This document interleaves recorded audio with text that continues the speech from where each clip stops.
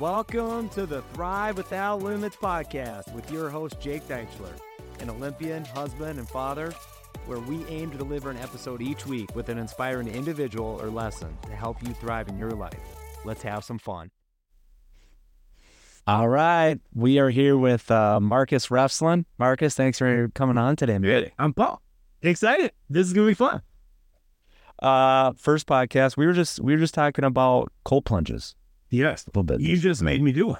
Yeah. What did you think? Cold plunge. Yeah, that was the first time that I've done it. Other than like jumping into some cold water, like, Lake Superior or, ice plunge in White Bear Lake, polar plunge.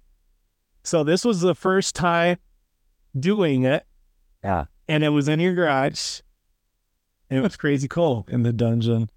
It's 2 degrees out today in Minnesota. So great. You made me sit in there for 3 minutes. Yeah. Hey, you did a great job, man. Okay. I saw the breath work come out. It seems we're talking about some fad right now. Mm-hmm, yeah. A lot of people doing it, which is probably why I have chosen. I like doing hard things. So I enjoy the challenge of it. I hate cold water. I don't know if I would want to do it daily like you. Yeah. But if the fad wears off, people stop doing it, I'm all in doing it. Sign me up. It's great. I mean, it's so funny, right? Like, we're in a place where I was just telling you, like, I'm not super comfortable yet posting these things that are like on my Instagram, on my Facebook. Yeah. But it's a game changer. Yeah. Like, so, before my wife said, well, why don't you just use a tub? Everybody's got a lot of people have a tub. Just use a tub. I'm like, well, it's not the same. No. Like right now, this time of year, we're pretty fortunate. It's 2 degrees out in Minnesota. It's finally cold. But when it sits outside in the garage, it's natural. I mean, right now, it's sitting at like high 30s, low 40s for my temps on average, which is awesome. Yeah. Because you get in there, you 3 minutes, you come out. I mean, you feel like a rock star. Yeah, it was interesting. Like, it was like right around that halfway point, I could feel my body, starting to shake a little bit. It was like, okay, like I'm in cold. And then like you made me laugh. And I was like mad because I was like, okay, like you just made me move, Oh, yeah. All that cold, come a little bit deeper. But then also like what's crazy about it is like, it's been 45 minutes since we did it or whatever. And yeah. I feel great. Oh, yeah. Like there is an effect. Like, it's like, okay, I did it to check the box to, see if I was mentally able, strong enough to do this. But man, it does have an effect. I feel awake. I feel my body feels like it feels clean. Yeah. It feels like just like, I don't know. It just cold. Do I still have goosebumps? It's funny you say that. Like when you get in there, I heard this yesterday. I think it was Joe Rogan talking about the thermal layer. It's like you sit there for a minute. After a minute, 2 minutes, you're going for that 3 minute mark. You get that thermal layer and you're like, I don't want to move. The way to do it right would be get the little bubbler in there. Yeah. And just for everyone listening, we're talking about an Amazon Christmas present, right? Yeah. The ice pod where you're just getting in and, the water's pretty stagnant. So, yeah. But I think you get one of those little bubblers in there or those little hydro moving the water. It's a whole different experience. Well, there's extremes to everything. So I think some people it's like, how hard can we make this or how extreme can we make this? But what you have right there, all the health benefits are coming from that. Yeah. Like when you listen to these guys, like there are levels of like, you can go too cold where you're not getting the same amount of health benefits. Like there's levels, right? Like some of us, we're just sort of wired where we think more is better, and that's not always the case. Sometimes it's just like, you just right. That's plenty. Spot on. That's spotting. Yeah. No, I loved it. I think it was great. Yeah. Yeah. I'll do it again. Oh, for sure. We'll get after it again. I know. Next time, let's finish with this. Yeah. Exactly. Well, just a little bit, just getting to some background on you. Can you share with us a little bit about your background growing up, small town Oregon coast? Let's talk a little bit about that. Yeah, Oregon Coast, man. That's where I was born and raised. Born and raised on the West Coast. I always tell people, I'm a West Coast boy, small town, Lakeside, Oregon, beach town, sort of. I could literally go for a run through the sand dunes, and so you got the national sand dunes that were right by my house. People would come from all over to camp and do their four-wheeling and all that kind of stuff in the sand dunes. Well, I would jog to the Pacific Ocean and back to my house, which was a 6-mile run. So 3 miles through the sand dunes. And so you going up and down those sand hills. And so the town was small. We had literally no fast food restaurants, no stop signs, no school. They would bus us into North Bend, which was 30 minutes. Well, what town are we talking? Are you in Bend? Yeah. Well, it's in Bend. Bend, Oregon is central Oregon. Yep. North Bend is right on the coast. North Bend, Coos Bay. And so you're Coos Bay. Well, Coos Bay would be our rival. Oh, no. It's like almost like the Twin Cities. Yeah. Like you got the North Bend, Coos Bay are synced, but there's a rivalry between, North Bend was a little bit smaller than Coos Bay. Yeah. But Lakeside is this small little town that you were looked down upon by everybody in North Bend, Coos Bay because you were coming from, the little town. You got people that grow up, we were the trailer park kids, that's what Lakeside was a bunch of trailer parks. And so we were on the other side of the tracks. Yeah. We had nothing, we had, some bars, four different liquor stores, but nothing else. And that was, we were the Lakesiders, that's what they would call you. You were the Lakesiders. And wow. And so if you were from Lakeside, you had this reputation that you and your parents, pretty good chance were playing around with drugs. Because being in a small town, we didn't have police. So you would have a policeman that would come sort of tour the town every once a week. So we actually had people I had a friend who was a Crip. He came from LA. And he would come to Lakeside. Lakeside was his hideout. So whenever he got in trouble with his gang, he would have to leave LA because the cops would be looking for him. He would come stay. That was his place that he would go and just hang out for a while to lay low, because And so I'd be playing basketball with this guy that was a Crip. He'd always pick me to be on his team. That's wild. And I was just a little kid, and he was old.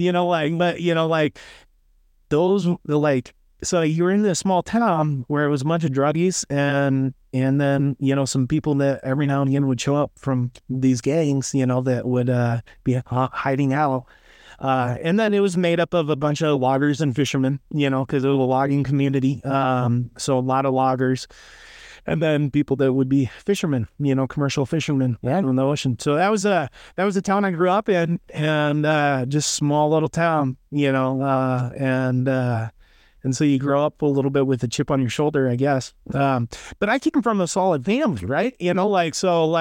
We moved to Lakeside. I was actually, in first grade, I think, when we moved there. Yeah.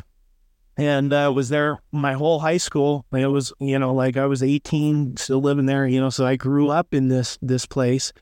And I came from a solid family. So that's great.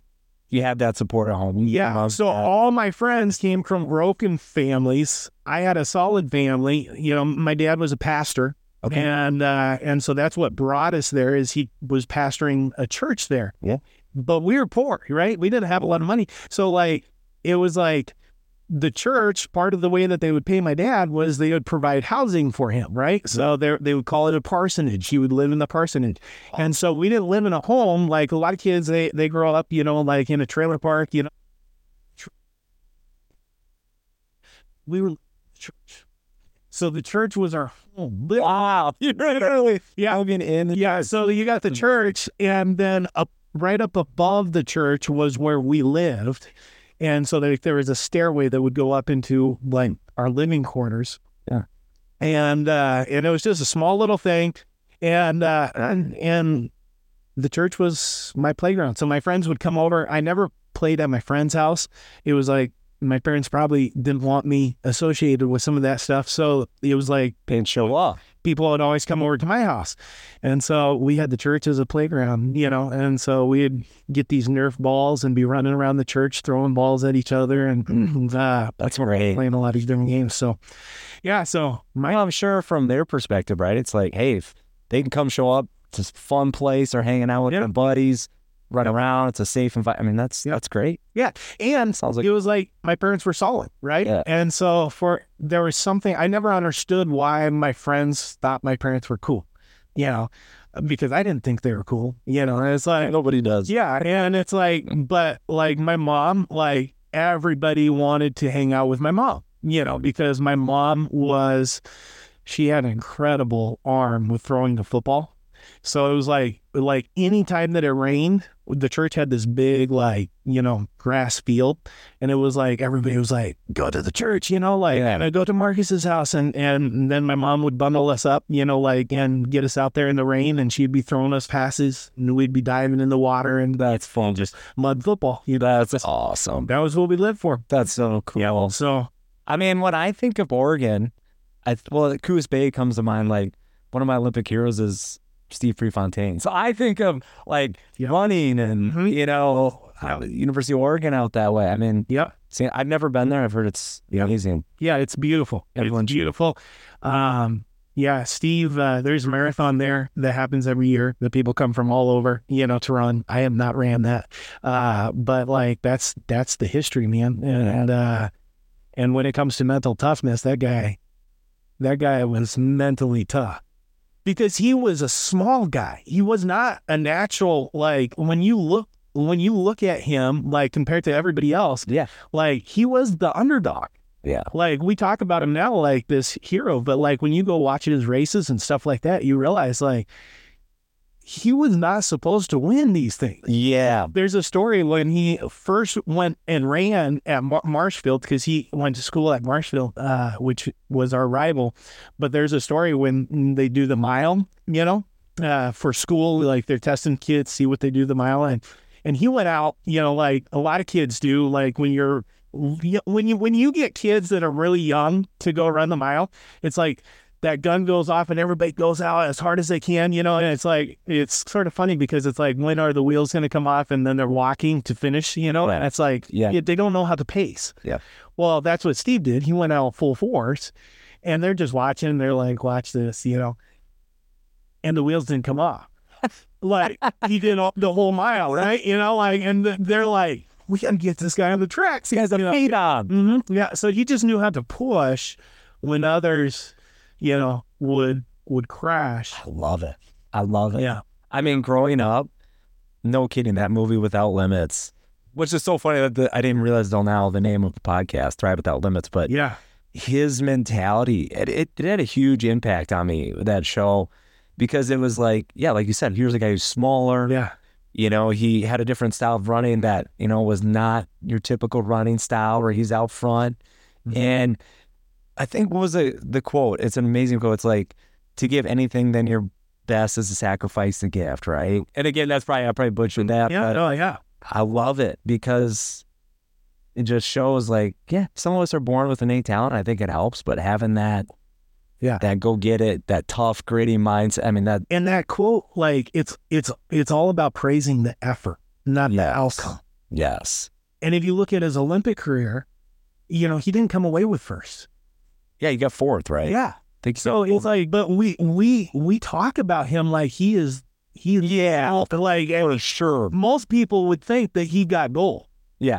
The way that we talk about him. 100%. But it was because of the effort that was put out. Yes. Because he did get gold when it came to that. 100%. 100%. Well, amazing story. What was, okay, you grew up in a family, you grew up around the church. Now, you ended up becoming your own pastor. Yeah. Correct? You segued into, hey, you started a church. You probably felt comfortable in that world. Yeah. I'm a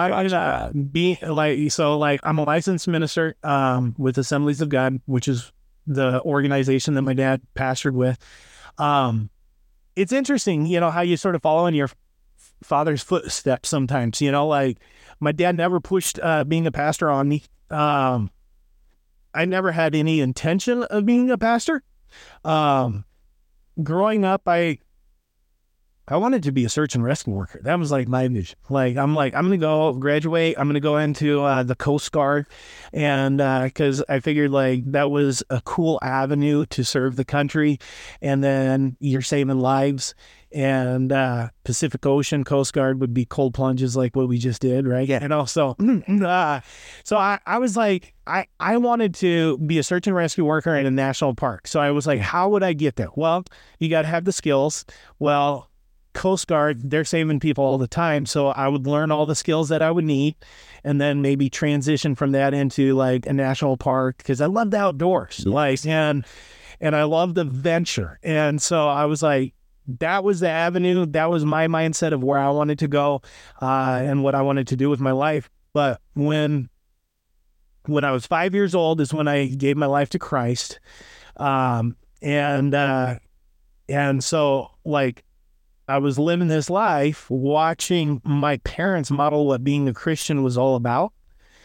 And I was following in the footsteps, and it literally saved my life. If you look at the community of Lakeside, Oregon and what I grew up with, like most of my friends, they ended up in prison, like I have a lot of friends, like when I start telling stories of my best friends, I'm like, man, these are still some of my best friends, but they've had some hard bumps along the way. Right. And so I really think that, my parents and their faith with Christ, kept me out of that, going down that path. Yeah. But there comes a moment in your life where it can't be just your parents' faith. It has to become yours, right? And that happened for me right around my when I was in high school. I think it was probably a freshman in high school when it happened. I was at a church camp, and I was just I went up for prayer. I was praying at the altar, and it was like, God was like, you want to chase your dreams or my dreams? And I was like, well, I want to be in step with whatever you're doing. I don't want to just be pursuing my own things. And God was like, well, I think that you should become, a pastor. And it wasn't a pastor specifically. At first I thought it was like going to be an evangelist, like, because evangelists are these guys who go around and speak at camps or speak at churches. And so they're just constantly telling these stories and firing people up about, giving their life to Christ and all this kind of stuff. And I was like, man, being the guy on the mic in front of all these people, like that seemed cool to me, and traveling seemed cool, So I was like, I want to be that guy. Right. But I went home and I told my dad, I was like, I want to go into the ministry and I want to tell people about Jesus. I mean, it's changed my life. I want to, to share it with others. Yeah. And we didn't have a youth pastor like a lot of people. So I was literally a sophomore in high school and I became the church youth pastor. Right. So I started like telling my friends, hey, on Wednesday nights, why don't you come over? And so they would come over and I'd preach a message out of the Bible to them, and we'd do our own little service there. And that was a start. But I remember the first time that I spoke a message about Jesus, and I gave an opportunity for somebody to just accept him as Lord and Savior of their life. And somebody raised their hand and said, I want to do that. And I was like, that was just such a cool feeling to see them saying yes to Jesus. And I realized that an evangelist, these traveling speakers, they do that. And when that person raises their hand, the next day they're gone. They leave. Yeah. Never to see what happened. And I'm like, I'm not about just getting somebody to raise their hand. I want to do life with you. And I want to walk alongside you and see you then grow in your faith. And so that was a moment where I realized I don't want to just be traveling around speaking at places. Yeah. I want to be a pastor that stays put and walks with people and in the journey of growing their faith. Yeah. And so that when I was 13, it shifted and I realized search and rescue worker isn't what I was going to be doing. I was going to be a search and rescue worker when it came to like eternity, right? I was going to look for people that were lost and try to, share my faith with them because I really believe that, there is a God, and he loves these people, and he sends people like me, a servant of his, and sends me to those people to share faith with them. And then if I can walk alongside, them and point them towards things, like, all the better. Discipleship 101, right? That's great. So that was the start, and the rest, I guess, is history. Yeah. Now, so you started a church, you ran a church. Yeah. Was that here in Minnesota? Was that in Oregon? Yep. So after being a youth pastor for quite a few years, what was it? 11 to 15 years. Depending on when you started the clock as being a youth pastor. Yeah. I was a youth pastor for a long time, so lots of stories there. But then I started a church here in Minnesota, the Rogers, Minnesota, and church planting, a startup. I mean, it's like any startup. You listen to these entrepreneur podcasts of startups. Church planting is very similar. It's a little bit different in the sense that, like, there's spiritual weight that comes with it.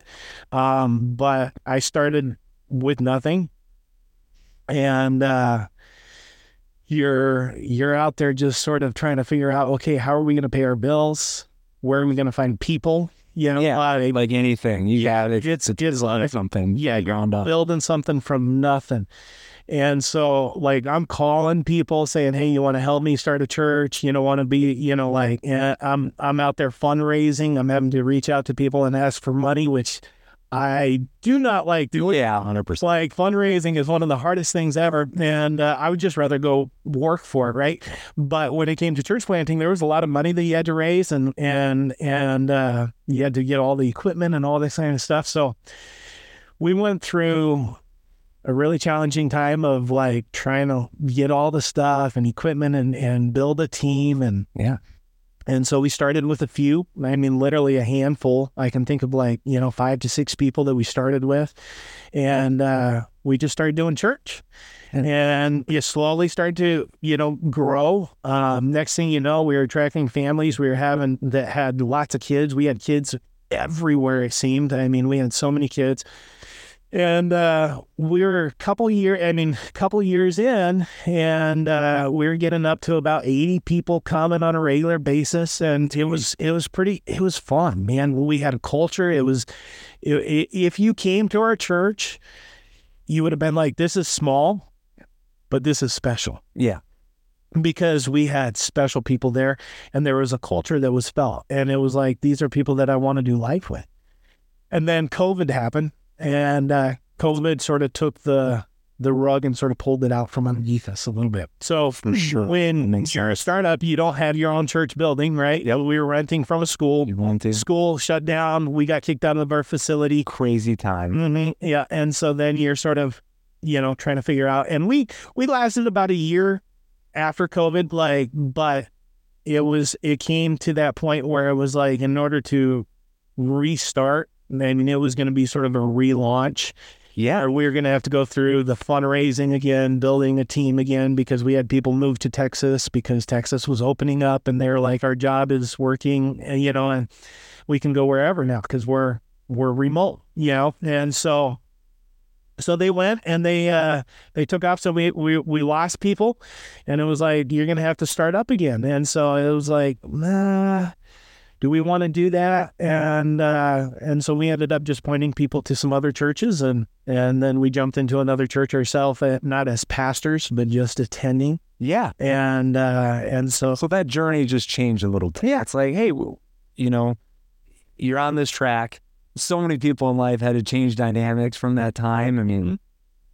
But it sounds like you guys adapted. Yeah. And that's what it is. It's adapting. And there was another church that was starting up that we knew was going to be a healthy church. So it was like, rather than just put our head trying to make something happen and burn our people out, which that can happen in a church plant. You can burn good people out. I care more about the people. I don't want to burn people out. I'd rather point them to a healthy place and say, rather than us become an unhealthy church that's just trying to make it, let's be honest with where we're at, and let's point people to healthy places. And so that's what we did. We pointed people to healthy places, and then we humbled ourselves and said, I don't have to have the title pastor.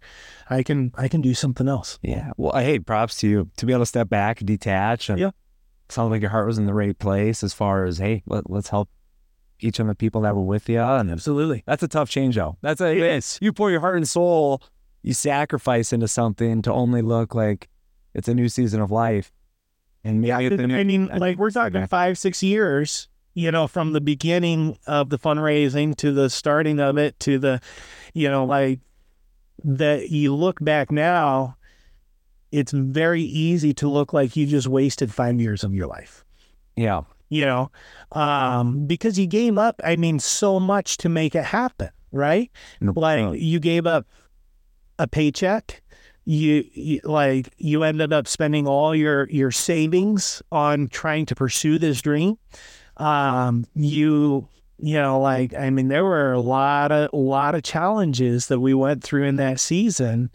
And then you also, when you go out on your own like that, you do feel like you're out on your own.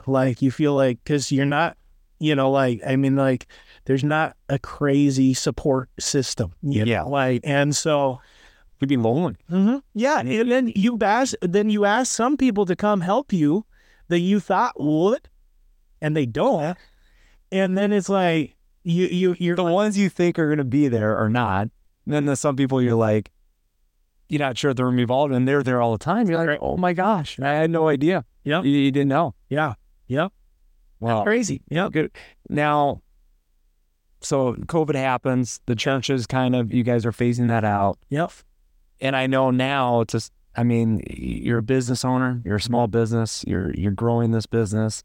Tell us about what you did next. What did you get into? Where did you go? Yeah, so one of the things that I did was when we were church planting, you're not making enough to provide for your family off of a church planter's salary. So you got to make money other ways.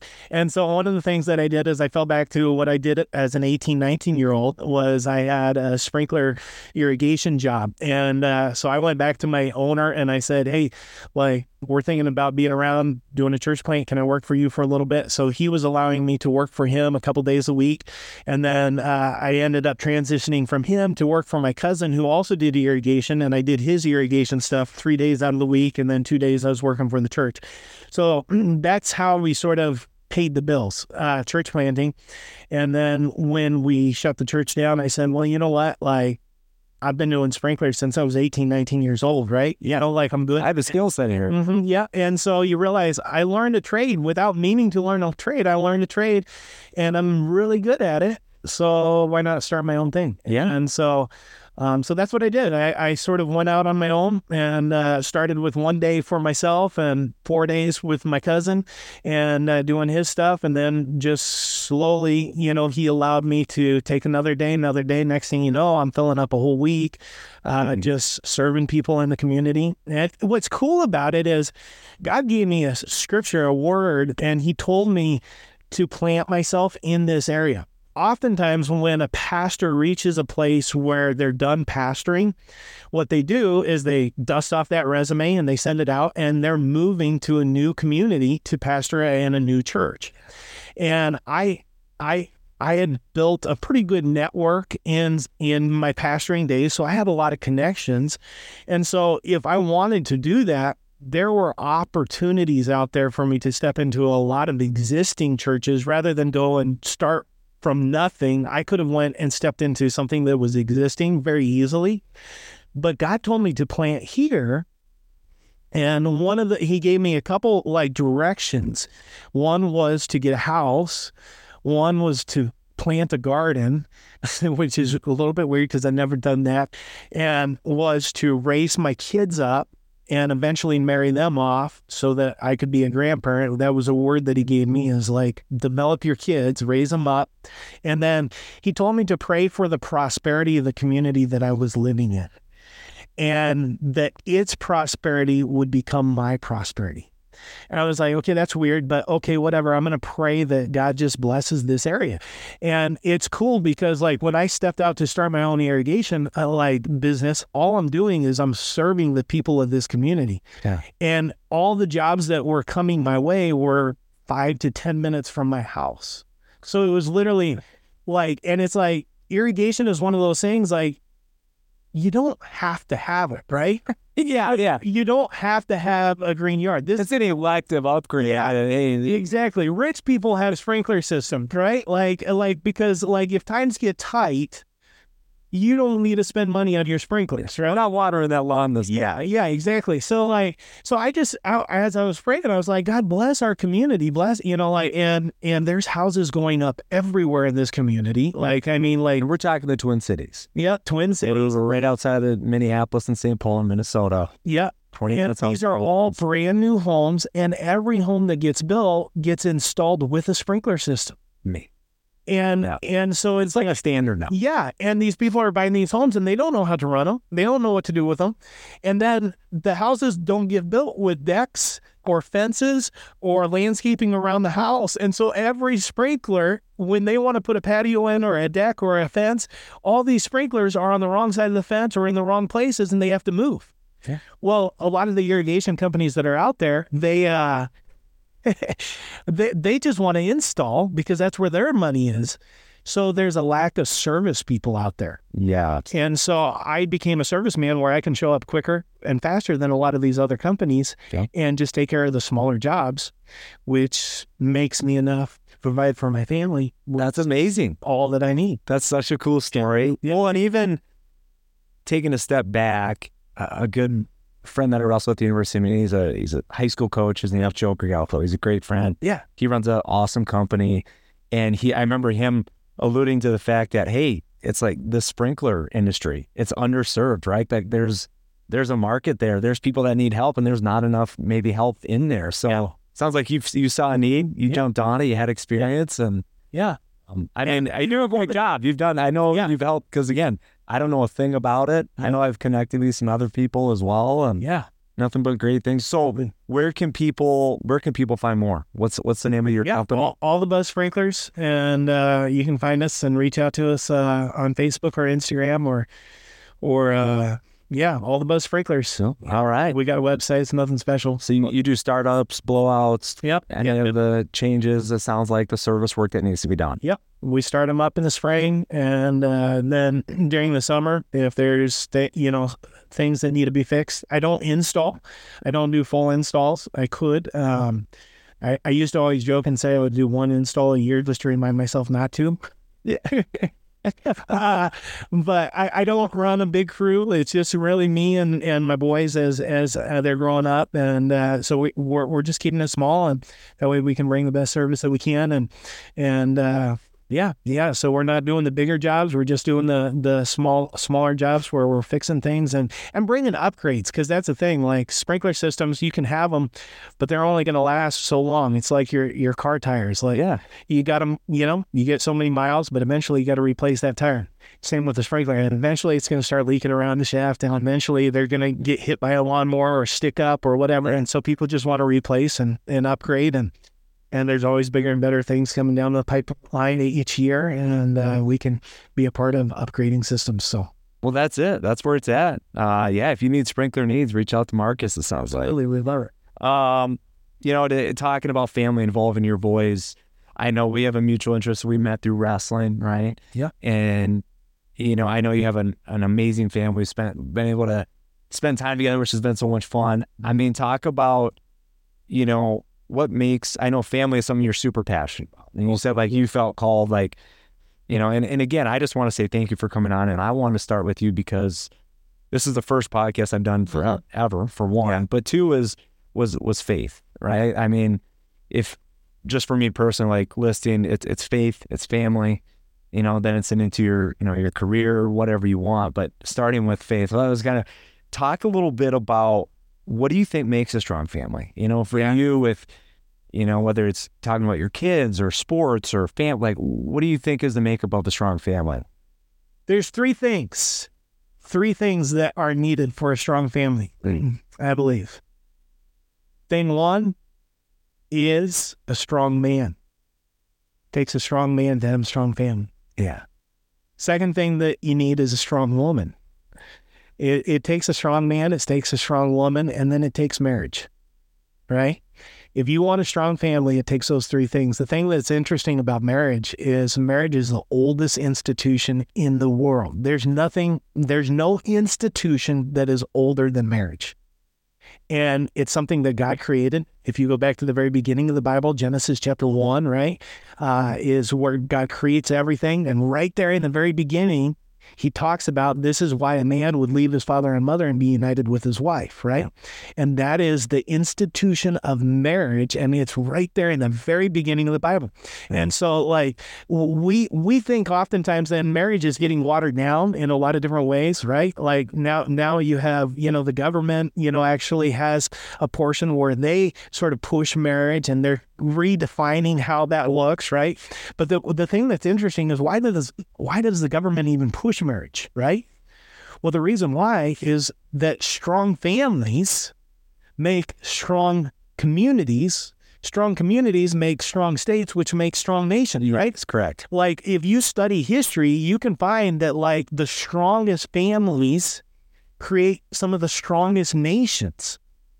And that's just sort of like, but when the family unit begins to break apart, you'll start to see civilizations break apart. It's so fascinating. Yeah. And so America realized that. And so they actually give incentives to people getting married. Why? Because marriage there's something about it that creates a strength in a nation, right? And now we see that, like, there is something that's a little bit different. There's different ideas around the nation, the idea of marriage, right? Yeah. But ultimately, you got to go back to the roots of what is it originally. Originally, it's something that was God ordained and God made. And so if you step into a biblical model of marriage, it's going to point you down a path that's going to create a strong family. Amazing. But you got to be a strong man and you got to be a strong woman.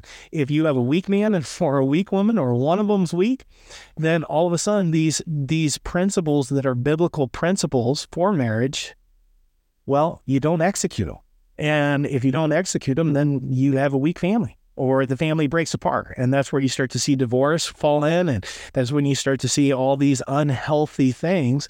It's because you don't have strength to actually implement some of these biblical principles. And so I love it. That's great. That's great insight. Yeah. I mean, like I know we've talked about wrestling and this mental right now, this season of life. How many children do you have? 5. You have 5. Yeah. Okay. That's amazing. I have 3. Yeah. And I think that's crazy. So I can't imagine 5. Yeah. I mean, 3 is, it's not much different. Yeah. Because you're outnumbered at 3. The moment you get outnumbered is the moment that it actually gets easier with more, because then the older kids help you. It feeds itself. Yeah. If you would have just kept going, you would have got to the easy side. Yes. And it's like, well, and it amazes me. It's like, we all have hard seasons of life, right? Yeah. Like, for me, I made an Olympic team at a young age, let's say, or you have challenges. That was hard. But looking fast forwarding, I was telling my wife yesterday, it was Thursday, and we have 3 kids. They are collectively in 5 different sports right now. And by the time Thursday night rolls around, you are at home, you're like, this might be the toughest thing I've ever done. It's right. By the time you work, like, props off to all you parents out there going and getting it. And it's like the unsung heroes of today's world, right? Running these kids around. And and you realize it's such a short season. With your oldest kid, they're 10 years old. It's like, I've got 8 more years. Yeah. And then they're gone. And you're realizing, I've heard about this 80-20 principle. Like, what was it? You'll spend 80% of the time that you spend with your parents, up until the point you leave their home, till when you move out. And it's like, that's a crazy fact. So I want to soak this time up. Yeah. And it's so rewarding, but it's so challenging. I mean, being present is challenging. 2024, that phone. But you nailed it right on the head. It's a season, right? And so, like, if you're not present, you're going to miss it. And you don't get it back. So for you, and this is what I was alluding to, what are your non-negotiables for family? For maybe it's talking about, like you said, is it presence? Is it, what for you is a non-negotiable when it comes to family? Yeah, non-negotiables. Man, like, I'm just like, I'm always going to fight. And And because that's what it is. I really believe that there's always a war that's raging inside of trying to get you to miss out on things, right? And so I want to fight for my family. And there's another force, I believe, that is always fighting against your family, right? There's always things that are trying to take attention away, to take your kids away. There's so much that is just pulling at us in all these different directions. So like a non-negotiable for me would be to just follow the flow.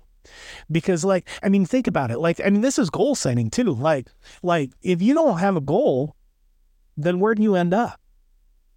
Wherever life takes you, right? Yeah, you're at the mercy of the currents, right? Yeah. And the currents can take you so many different places. And that's the challenge, I think, when it comes to raising your kids and being in a season is you can sit there and ride the currents and you can have good times and bad times, during all of that, and just let the current take you these places. And it might take you to some good places, but then it's also going to take you to some bad places, and where it ends up, who knows? Instead, I want to be somebody who's being intentional, and I want to be fighting for my family so that when the good and the bad, because storms are always going to come, right? You're going to have some hard times, but at least when the storm comes, I have an objective of where I want to get to, so that I can at least navigate in a way that the storm eventually becomes easier and easier as I face it. And yes, the storm does get me off course a little bit, but I can at least redirect when the storm settles. I can redirect and say, okay, I'm a little bit off on where I was aiming. Yeah. And I can redirect to get where I need to be. And you're talking sports, sports are one of those things, they suck up so much time. And so I constantly am having conversations with my wife as far as, okay, where are we headed? Is this the avenue of where we want to head? Or you're taking stock. You're taking stock. I love that. Yeah. You're doing check-ins. You're like, hey, where are we at? I like that. Yeah. I like that. That's great. Yeah, and so sometimes I don't do that. Sometimes you're just too far down the road and you look back and was that it? Yeah. That's a great idea. Take that stuff. I like it. Yeah. And in the storm, it's really hard to do that. But when things are good, it's like, put your plan together, right? During the storm, you got to buckle down and you just got to make it through and not flip over, right? Or sink. But in those good seasons, build a plan so that when the next storm comes, you can navigate a little bit better and then not get taken so far off course that you never really get back on course. 100%. And it's never too late to get back on course. Yeah. But it is sometimes too late with your kids to get back on course. Yeah. Because there does come a moment where you're always going to be the parent, but there comes a moment where it shifts and your parenting is from a point of letting go and advising rather than really steering and directing. Yeah. You're no longer the director. And so you got a short window to direct. And so you got to be really intentional with it. That's great. That's great advice. Well, I'm sure as your years as a youth pastor, you've seen it all. Mm-hmm. Yeah. So, and again, it's something I've been trying to dive into as a parent. And that's great. Yeah. Thank you for the awesome advice. Yeah. No, it's huge. Be intentional. I mean, talking about being intentional, I know I wanted to talk to you a little bit about ultra running, right? Yeah. I know we've talked a little bit in the past. You've done sounds like some races, right? You've run some ultras. Tell us a little bit about that. Yeah, so I'm not a runner. I'm not an ultra runner, but I have ran some ultras. Yeah, so hard things, right? I mean, you like doing hard things. You've done a few yourself, right? Tried, yeah. Yeah. So every year, let's try to get a little bit. When you stop wrestling's hard, right? And it is. It's a tough sport. A little bit. There's a lot of good things. Yeah, it teaches you a lot of good things, but it's a little bit hard. And when you're done with wrestling, wrestling is one of those things that's for life, right? But it's not like playing tennis. You can play tennis when you're 80 years old, right? So we can play tennis. Yeah. Let's start there. The word play. Play wrestling. Yeah, right? And so there comes a point where you're no longer doing your sport the thing that you loved, the thing that you enjoyed, and what was it that you loved about it? Like, for me, one of the things that I loved about wrestling was I loved that it was hard. I loved the challenge of it. So when that season for me ended, like, I went through, like, because I didn't wrestle in college, I just wrestled in high school. Yeah. And so, like, after that was done, like, I was battling on, like, okay, what's next? Right? Yeah. The wheels are turning. You're going, Yeah. Like, what do I do that's hard now? yeah. So a funny story is I went like, cause I moved to Minnesota right after high school. And so that's where I ended up in the Minneapolis area. I actually went to the Minnesota Gopher Wrestling Room, asked if I could just come to practices. What year was this? What year was this? Like, what was it? 2001. So this is like national championship teams when Yeah. Brock Lesnar. They told me if I didn't go to school there, I couldn't come in. Yeah. But I was so naive. Like, I had no idea. Like, I was like, I just wanted to work out, and I didn't like working out in a gym. Like, I was like, the only workout that I ever did my whole life was in a wrestling room. Yeah. Just wrestling. And I was like, maybe they need bodies to beat up on, and I'm like, Hey, this is a liability. yeah, exactly. That's exactly what it was. Yeah. So I was searching, like, what's next for me, and I was hiking on the North Shore up on Lake Superior, camping out, doing some hiking, swimming, cliff jumping, all that kind of stuff. And I saw these guys and women, men and women, that were running a race. They had all these markers on the trail that were there, and they kept passing me, and they're jogging a trail run, trail race. And I was like, that's cool. And as they were going by, I'm like cheering them on, like, come on, you got this. But as I was cheering them on, like, I was like saying, come on, suck it up, push it, like I'm cheering on like they would cheer me on in wrestling, at wrestling practice, coach is telling you to suck it up and push, right? So they're going up a hill and I'm telling them to push it and suck it up, trying to motivate the only way that I knew how, which was how my wrestling coach would motivate me. And they're glaring at me, they're swearing at me, and they're like all upset. And I'm like, what's going on? Like, and finally somebody was like, you do realize that we're running 100 miles. And I was like, so great. I was like, how far? 100 miles? I didn't know people could run that far. Yeah. Like, what year was this? Was this early 2000? Yeah, I was probably 19. Yeah. I was right around that same time. Okay. 2001, 2002. And so, like, Ultra was not nearly as big as it is. Yeah, it was not a popular thing back then. And so for me, this was my first exposure to it. I didn't know it was possible for us, mankind, to run 100 miles in one go. I didn't know that was possible. But as a 19-year-old naive kid that thinks he could make the Minnesota Gopher wrestling team straight out of high school and nobody was after him, no scholarships were coming my way. Like, here my naive self thinks, I go from thinking it's not possible to now I've seen people do it, and I instantly thought, I could do that. Right? Yeah.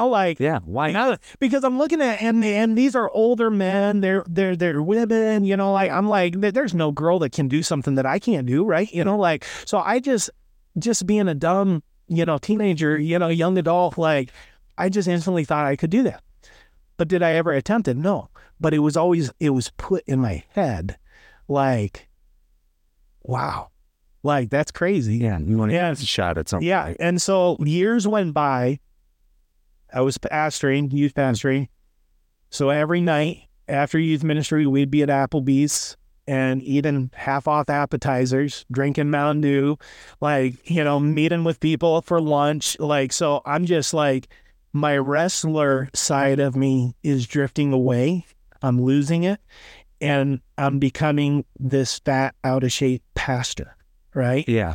So there was something, I lost the thing that kept me healthy. You lost that edge about you. Yeah.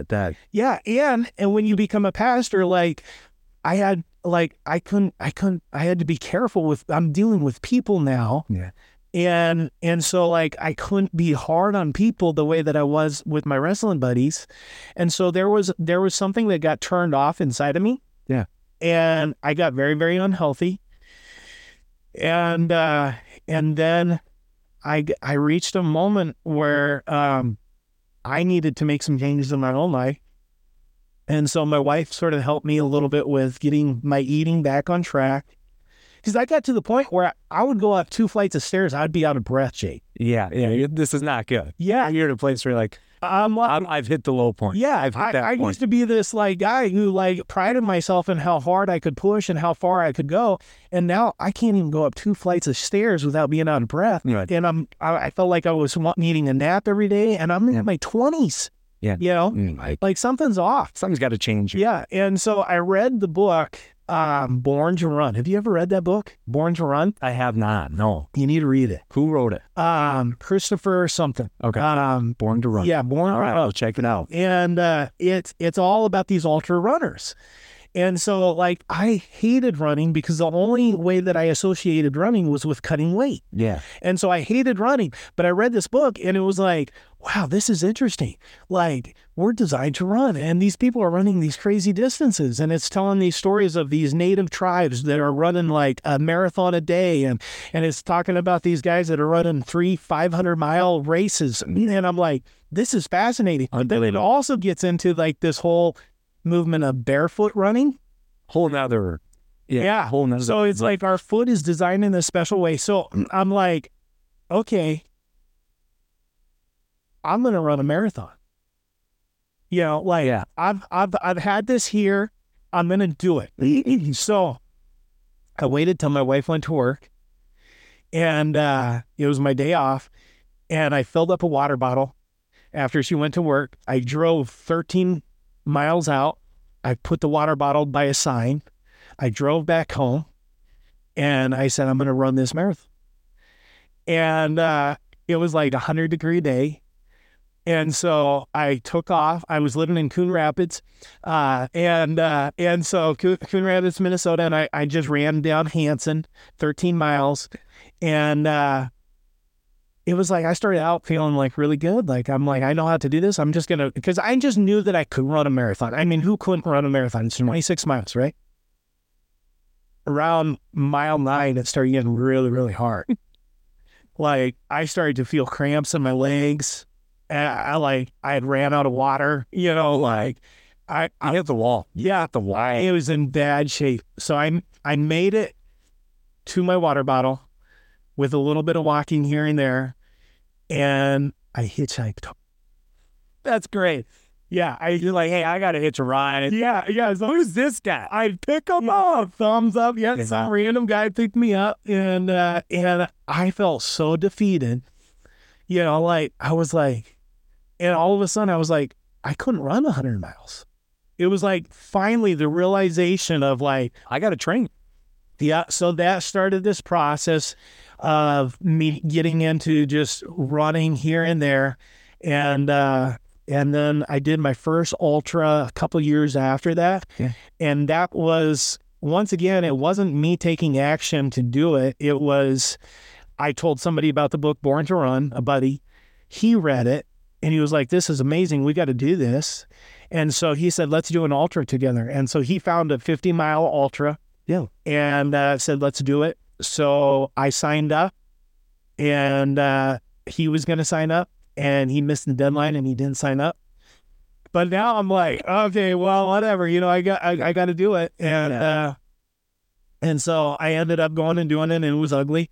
I like, hey, it's not supposed to be pretty. It's not supposed to be. Yeah, but I made it through and I checked that box. I still have not ran 100 miles. That's right.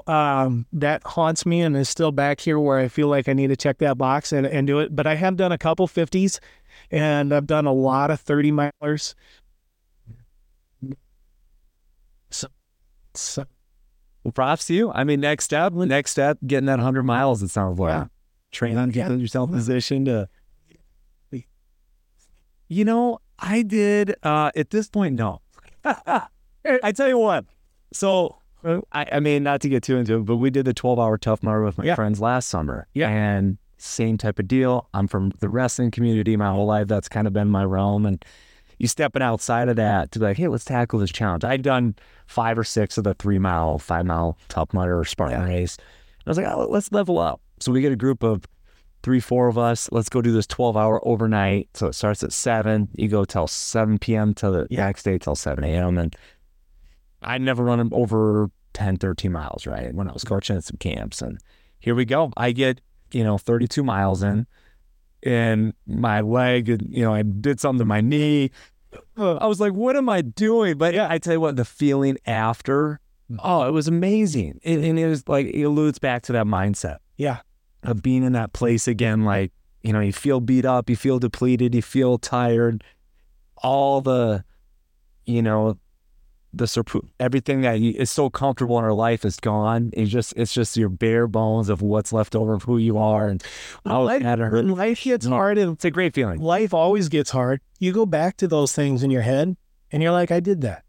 Yeah, 100%. And so it's something that you pull on in hard times. Yeah. It's like what do they call it? Like a resilient data point, right? It's like they have the shock for that Tough Mudder, like the they had the shock, the cold plunge, they had everything. Did you get that? Yeah, it was it was great. Yeah, it was great. Yeah, and here's the and sharing that with some friends, right? So I know, like every year, it's like, okay, we did one. All right, let's do 2 races this year. And so right now we're looking at, I think the Mata.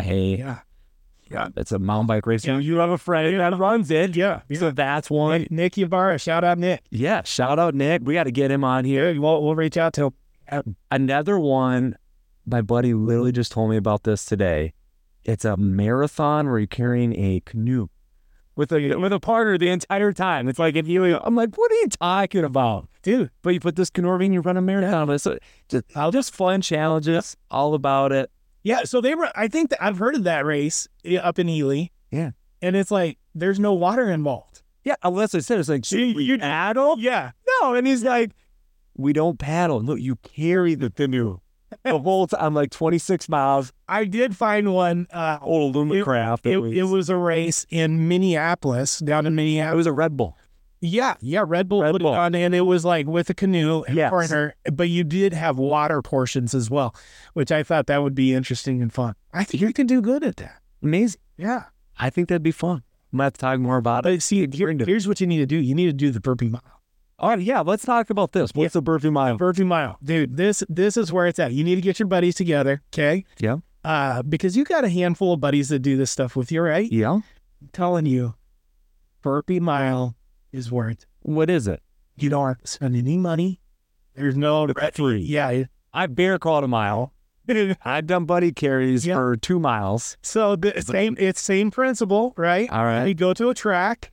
You got to get around the track, 4 times. But all it is you do a burpee, and then instead of jumping up and clapping your hands above your head, jump forward. You do a forward jump, and then you do another burpee, forward jump.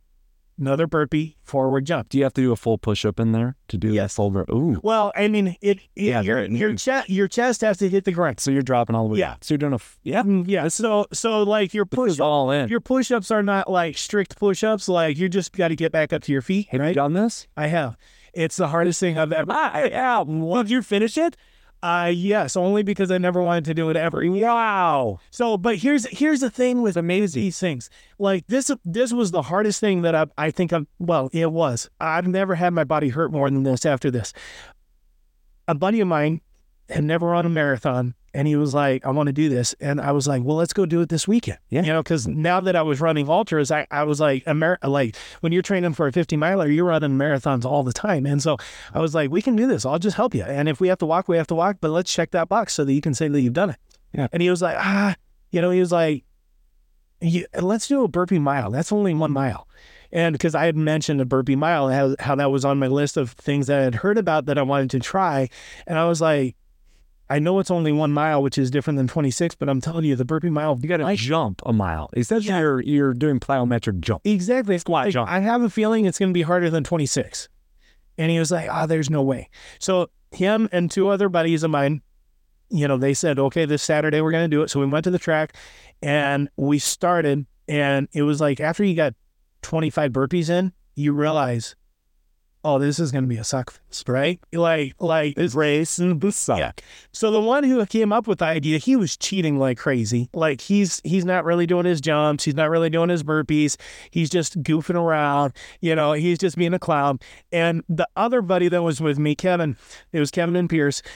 Kevin was just getting Pierce was messing with him. Like him seeing Pierce not actually do it legit was getting in his head, and it was breaking him. Because he was like, dude, you're not even doing it. You're not, where for me, I don't care. I just am never doing this again. And so I'm like, you do you, I'm doing me. And so I just went into my wrestling zone of mentally going to that dark place, right? And I found my rhythm. And so I made it a half a mile. And that's when Kevin finally fell off. He was like, I'm done. I'm out. Pierce, he didn't even make it a quarter of the way around the first lap. He was out, right? And so I, like, that whole third lap, I had both of them walking with me, trying to convince me to stop, because they wanted to go home and get dinner, Maybe give you a cheerleader. Yeah, they're like, oh, Mark, man, I was literally like, let's go home. Let's stop. They wanted me to stop because it was like, they're like, this is taking way too long. Because, we're like 3 hours into this thing, it was it took me just over 4 hours. Wow. And awesome. And so the final lap, they realized, okay, like, he's going to finish, so then they were giving me some motivation, cheering me on. But yeah, hardest thing that I've ever done. But here's the thing with hard things. There's always something harder. Oh, because for sure. I got done. I'm like, dude, this is such a big deal. I posted about it, online, and my cousin then put, she posted something underneath, and she was like, dude, you should sign up for this. And it was a burpee 5K. And ooh, wow. So I have no desire to do that. You're like, I did what I needed to do. But I'm telling you, you get your buddies together, do a burpee 1 mile. I'm sure you could do it faster than me. It took me 4 hours. I'm sure you could do it probably in 3. Maybe 2.5. Yeah. I'm really pushing it. But yeah, it'll get you to that dark place. Oh, it's amazing. Yeah, it's awesome. So I know we were talking a little bit about kids, getting back to that. Yeah. Talking about sports. Mm-hmm. How have you incorporated gymnastics, wrestling in your kids' lives? What benefits have you seen with those sports for your kids? Yeah. And huge. So gymnastics, I have 2 daughters, and they both are gymnasts, level 6 and level 3. So they're on that, building their skills and stuff like that. So they're young. And then my wife got a job actually coaching at the gym, Revolution, shout out Revolution in Rogers, Minnesota. Yeah. I knew nothing of gymnastics until I had kids. My wife had done gymnastics as a kid a little bit. Yeah. And so she knew some stuff about it, but like, it's the mother of all sports. They're so strong. Yeah. So strong. And so much volume of time and training. You coach wrestling, like, and with the little ones. How many kids just starting out don't know how to move their body? You see it all the time, right? Yeah. It's like they can't even figure out how to, like, so you'll get a 5-6-year-old that doesn't know how to do a forward roll. It's crazy, isn't it? But it's this base. It's a base for every. It is. It's absolutely amazing. Well, and no wonder it's like, okay, the Olympics roll around every 4 years. Yeah. Now those world championship years, maybe not as mainstream, but we're in January? Okay, come to Paris Olympics 2024. What is everybody going to be watching this coming summer? It's going to be on. It's going to be on prime time, right? All across the country. And mind you, the all-around Olympic champion, Suni Lee, is from Minnesota. Amazing, right? So, girls can look at that and go, hey, that's a huge deal. Yeah. And the thing, I was like, I read a quote by Kerry Collette, right? And he said, you need to put all your kids, in gymnastics before anything else, because I think he was the one who said it was the mother of all sports.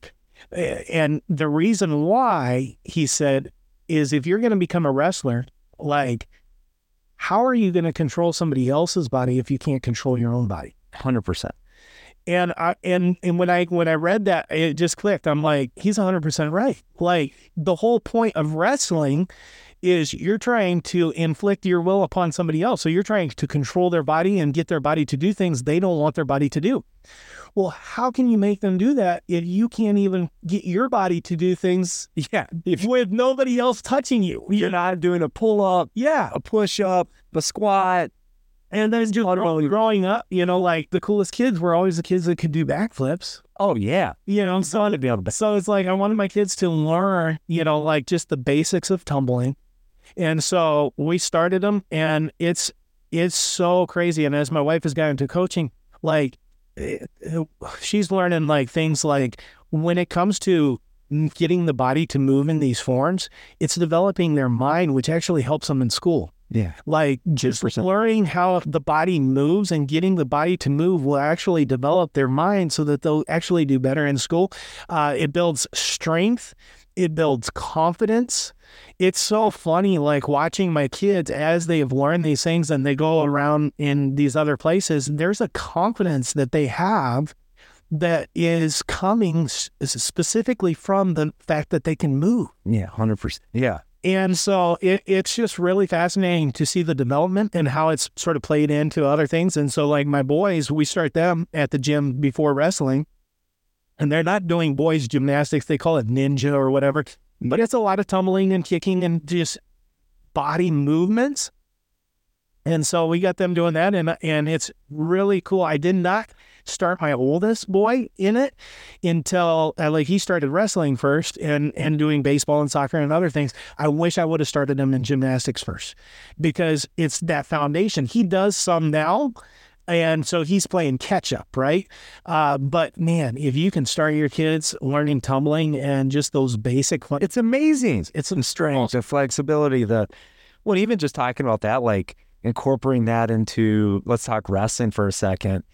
Being in the club scene and you go to, let's say Pinnacle Wrestling School, for example, right? I'd worked there for 4 years for Brandon Paulson, Jerry Lawrence, amazing club. Yeah. And seeing them, or even taking a step back further into when I was at the Olympic Training Center, and you see these people, like your whole life, you do the average jog, warm up, some stretching, but now you're seeing, okay, you watch the best guys warm up. Watch the best athletes. They're doing backflips. They're doing cartwheels. They're doing essentially gymnastics in their warm up. Yeah. So now you're building explosiveness, athleticism, all these amazing skills that otherwise can be used to, so it's so fun to watch. Yeah.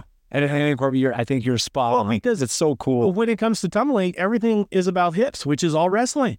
Like, it's like, how many times have I listened to you coaching kids, and you're talking about hip placement, and it's like, and getting kids to understand, when you're extended away from your hips, you're losing, you got to be under your hips have to be under you. They control everywhere you go. Well, tumbling teaches that. 100%. And so it's huge. Yeah. But I think I want my boys to marry gymnasts. And my girls, we'll see if they marry wrestlers. It's questionable. Yeah. But it's one of those things. I think both are just so incredible and have so many similarities because one, it's a team sport that's an individual sport. So you are on a team. So you're cheering on your teammates. You're working with them in practices. But at the same time, when it comes time to go, it's you. You can never blame a teammate for your loss or your bad score, right? Yeah. It's 100% you're carrying the weight. And that the outcome is going to be based on what was done behind closed doors in the practice room or at home. And so it's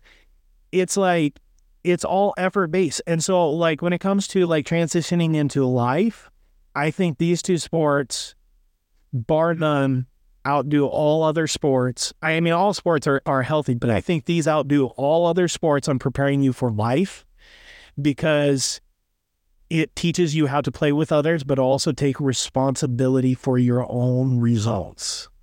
And then off of that, with gymnastics in particular, is you really learn how to set a goal and work towards a goal. Yep. Like wrestling's a little bit different, where like you learn all these moves and your goal is like to beat people, right? But gymnastics, it's not about beating people. It's about like you're chasing how to do a backflip or do, like It's skill. Yeah. And it's like after you do a backflip, then can you do a double, Progression. Yeah. And some of these skills are so far out there and so hard that you got years of working towards that before you get there. And man, when it comes to life, Delayed gratification. correct. In the world of click now, get it delivered 2 hours later, DoorDash, to, hey, you're going to start this. It's going to be the 10,000 hours, right? It's going to be 10 years, 15 years. Yeah. And you're still not guaranteed at the end of it. Yeah. But even if you don't get it, it's who you become through the process. Yes. That's amazing. That's great stuff. Yeah. Gymnasts and wrestlers, I think all the time are going to be the hardest workers in the room. It's going to be hard to have a wrestler or a gymnast that does not have a good work ethic. For sure. And work ethic determines a lot in life. Yeah, 100%. Yeah. Well, I mean, just first of all, I just want to say thank you so much. I just want to acknowledge you for coming on the show, taking the time out of your busy schedule of family and life to come sit down and talk. And it's been absolutely amazing. Great story. Thank you for sharing. We'll love to get you on again. Dude, I love it. This was so much fun, dude. Yeah. You're incredible, friend. I love it. You sharpen me. You make me a better man. And I'm just very grateful for our friendship. You as well. Thank you. Have a good day, Marcus. You too. Thank you for joining us on this episode of Thrive Without Limits with your host, Jake Deichler. We hope today's conversation has ignited your inner flame and left you with new insights to help you thrive in your own journey. Don't forget to subscribe so you never miss an episode. And if you enjoyed today's show, please leave us a review. Stay tuned for more inspiring conversations that will continue to fuel your journey. Until next time, thrive without limits.